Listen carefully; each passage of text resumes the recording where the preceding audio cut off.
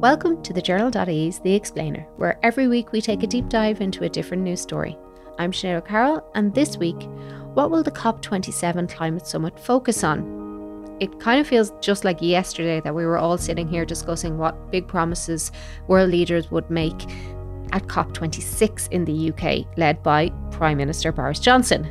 But enough time has obviously passed. Johnson is no longer PM, and his successor Rishi Sunak created drama by saying he wasn't even going to attend COP this year.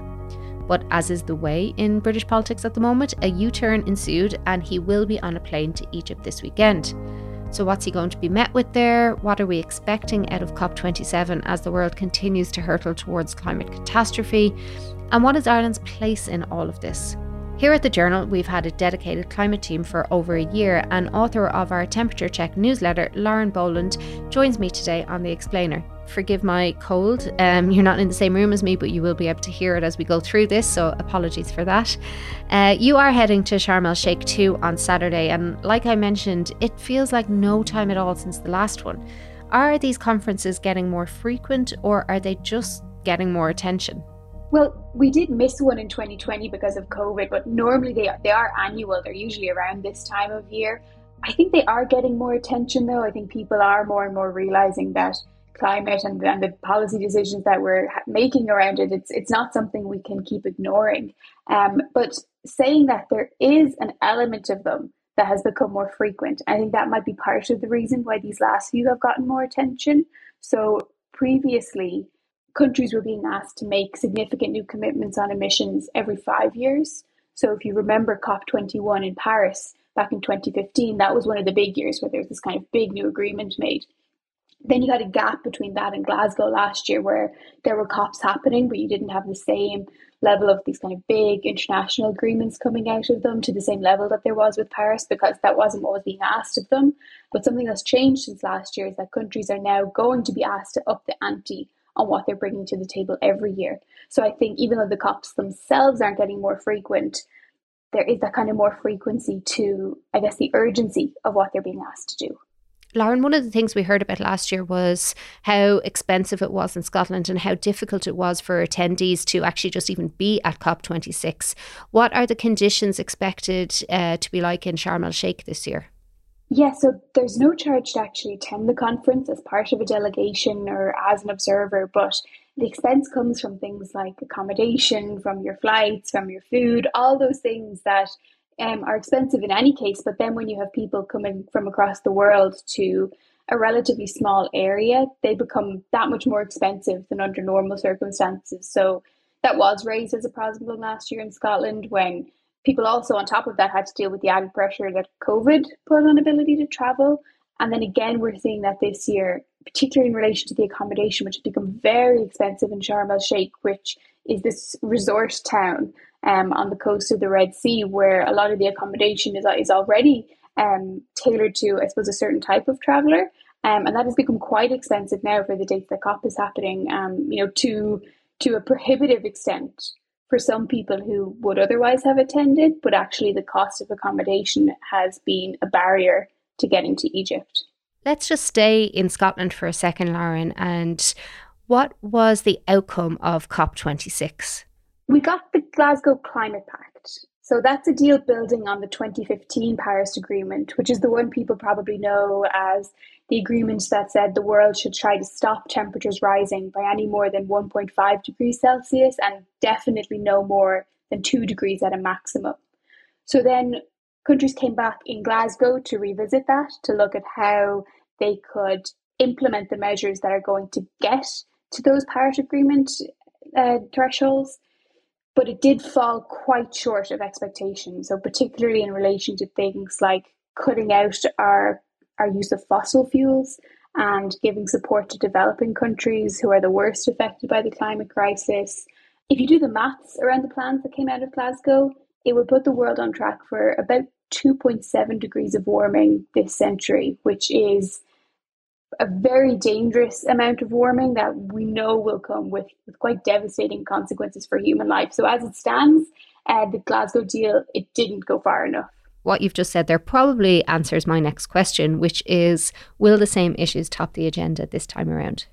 Yeah, there's going to be a lot of pressure on leaders, on negotiators to make progress on those issues, particularly those questions around cutting down fossil fuels and getting those supports in place for countries that are already suffering with the climate crisis. That's something that's known as loss and damage.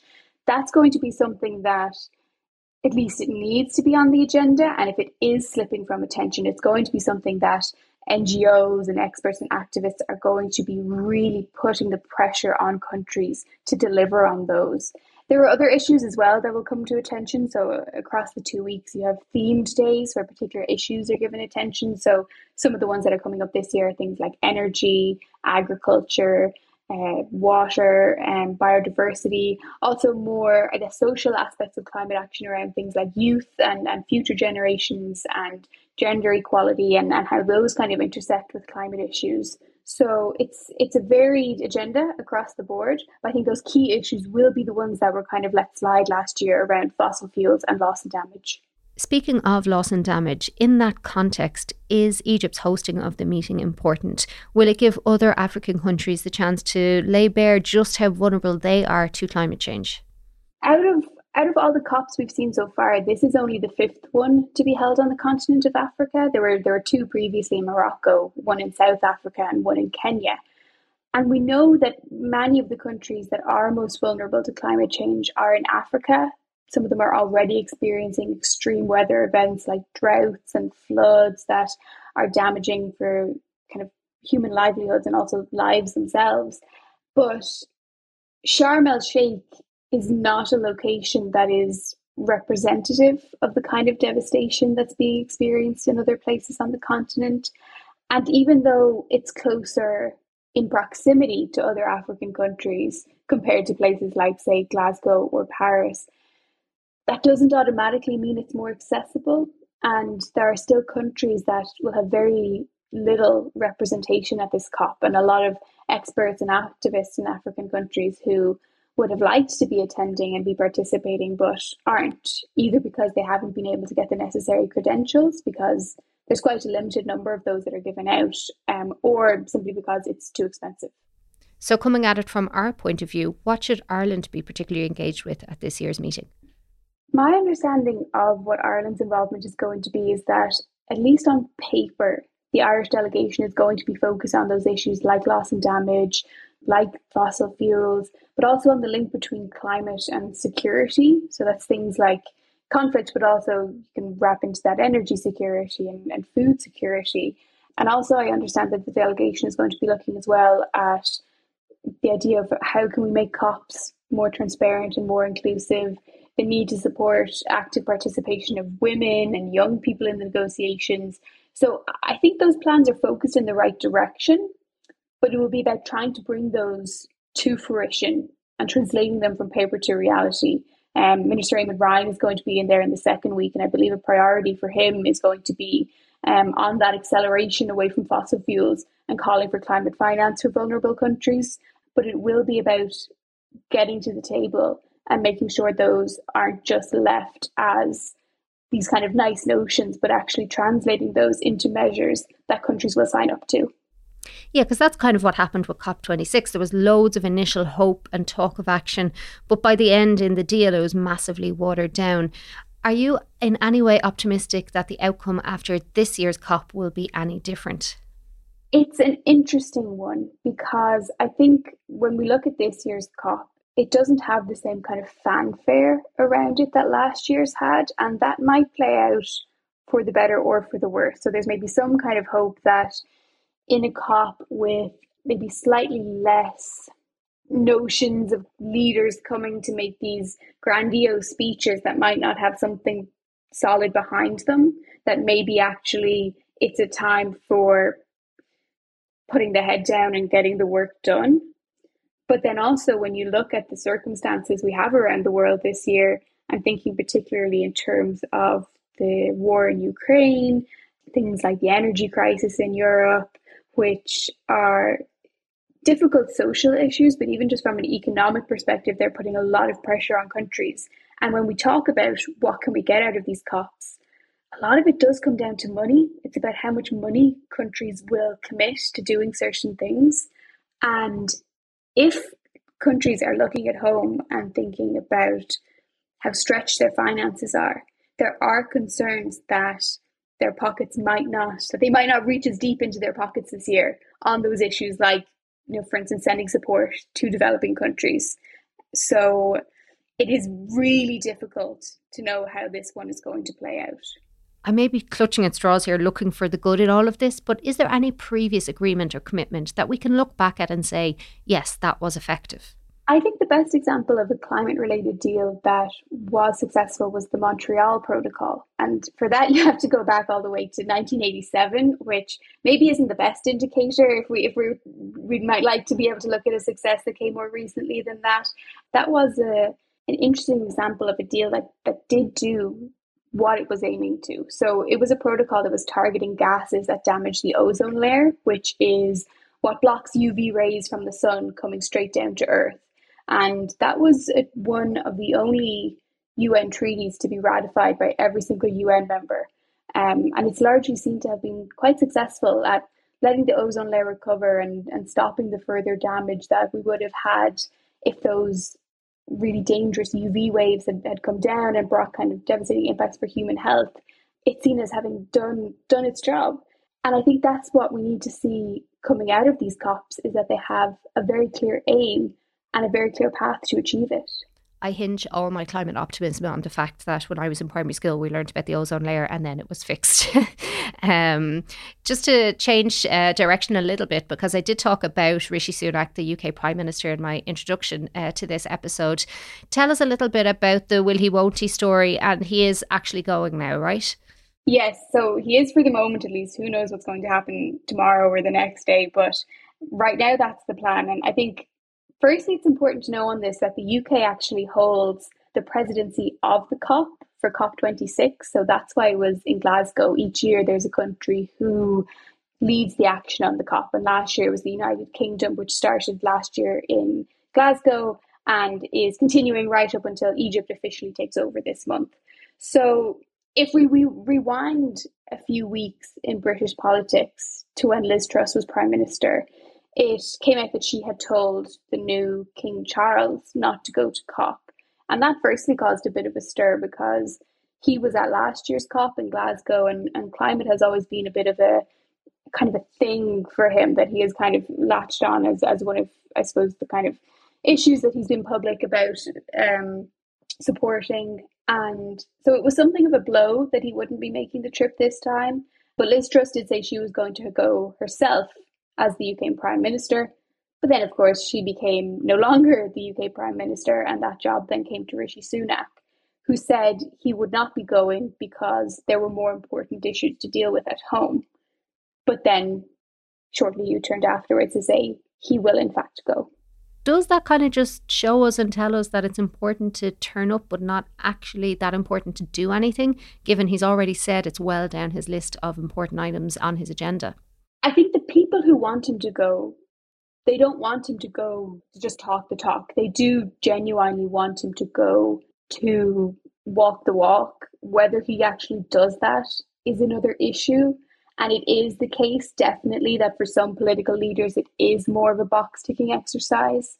And Greta Thunberg pointed out recently that, as she describes it, the COPs are used by some as this opportunity for leaders and people in power to get attention kind of through greenwashing what they're actually doing.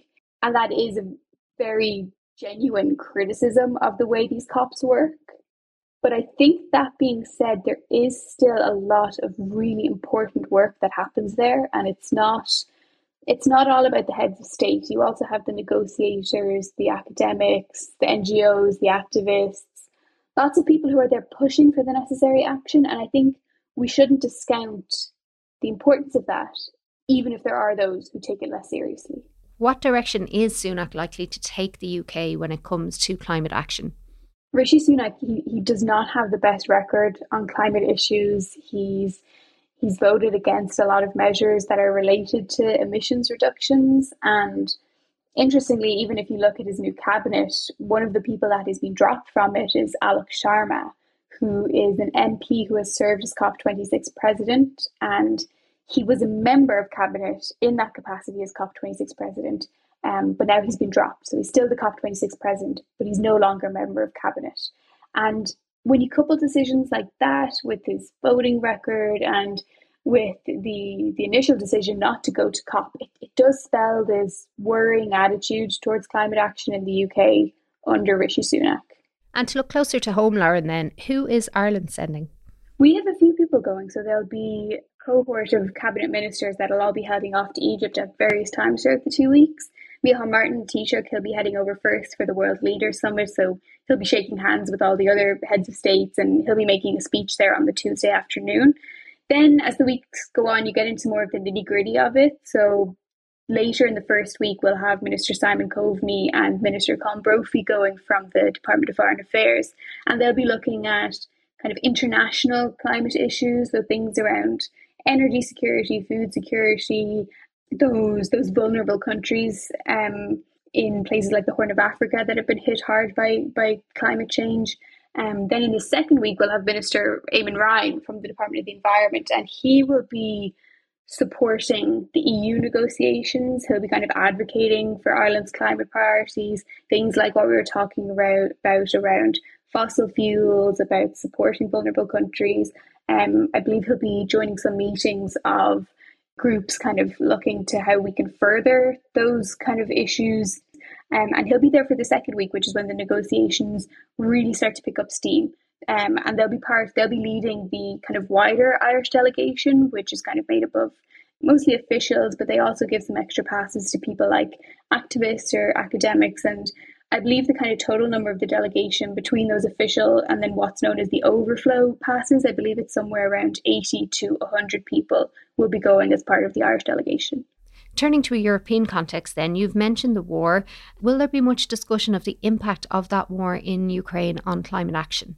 I think it will underscore a lot of the discussions. Ukraine will have a presence there. Countries can have a pavilion in the conference centre, and Ukraine will have one of those. And it looks like there's going to be a lot of really interesting discussions happening within that pavilion, but also across the conference as a whole.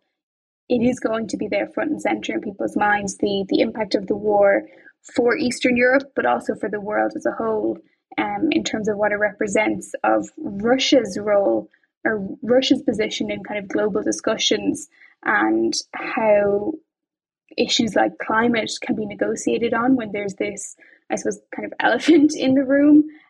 There's also the financial aspect of it. The countries that have been hit financially by the impacts of the war and the energy crisis, it does make it more difficult to commit climate finance. So that is going to be definitely a very significant factor that wasn't there last year. Yeah, and similarly, are you expecting much discussion or protest about oil and gas companies' huge profits that they're making as this war wages? Oil and gas companies are always a sore point at COP, particularly because those industries are somewhat represented at the conference. And I think this year, with the energy crisis, it's going to be an even sharper focus. But there are questions around the capacity of people to protest at this COP, because we know that Egypt is typically not a country that is particularly friendly to protest. There is a designated space within the convention for protesting, for demonstrations, which it might seem like a bit of an oxymoron to have a protest that is, within a designated area, and organizers have to give, I think it's 36 hours notice if they wanted to hold a protest in that area. You can also have a march in the city if you give 48 hours notice. So again, there is provision for activism and for protesting at this COP, but it won't be until things kick off and we see what kind of response there is on the ground to those protests that we'll know how much space they are genuinely being afforded. So how hopeful should people be that real progress could be made over the next couple of weeks? I think the reality of it is that looking just at this COP, there isn't going to be a dramatic outcome. That's unlikely. We know that because Paris and Glasgow, the way they were set up was to have these kind of significant pacts coming out of them. It will still be probably a more significant COP than maybe others in the past because of what we talked about with countries being asked to up their ambition continually. It still won't be as dramatic or as significant as last year. That being said, that's not a reason to give up hope on climate action more broadly. I think on the wider picture of climate change, we have to stay hopeful because if we give up hope, we're not just giving it up for ourselves, we're giving it up massively for future generations and for the people who are right now in vulnerable countries suffering the worst impacts. So we can't afford to give up hope. On that note then, how can people stay up to date with your reporting from Egypt? We'll have all the coverage on the journal.ie and we'll have it on our social media platforms, our Twitter and our Instagram. You can also sign up to our newsletter that we'll be sending out during the COP, which is called Temperature Check. And I'll also be tweeting updates and photos from the conference over on Twitter. I'm at LaurenAnna_1. Thanks very much, Lauren. And we definitely will be all giving you a follow and keeping an eye on your coverage. Best of luck in Sharm el-Sheikh. And thanks again for coming in to explain all of that to us today. Thank you for listening to The Explainer, and a big thank you to Lauren for stopping by before heading to Sharm el-Sheikh. As we mentioned, you can follow all of her coverage on the journal, as well as our social media platforms, her own Twitter, and you can sign up for Temperature Check, the newsletter. You'll find details of that on thejournal.ie. This episode of The Explainer was brought to you by producers Nikki Ryan and Aoife Barry. If you enjoyed this episode, please consider supporting us so we can continue to make more just like this one. There's a couple of things you can do. Head to thejournal.ie/contribute to become a monthly subscriber or make a one-off donation. You can also leave us a review and rating wherever you listen to your podcasts. It's a great way to make sure other people will listen and love it too. Thank you, and catch you next time.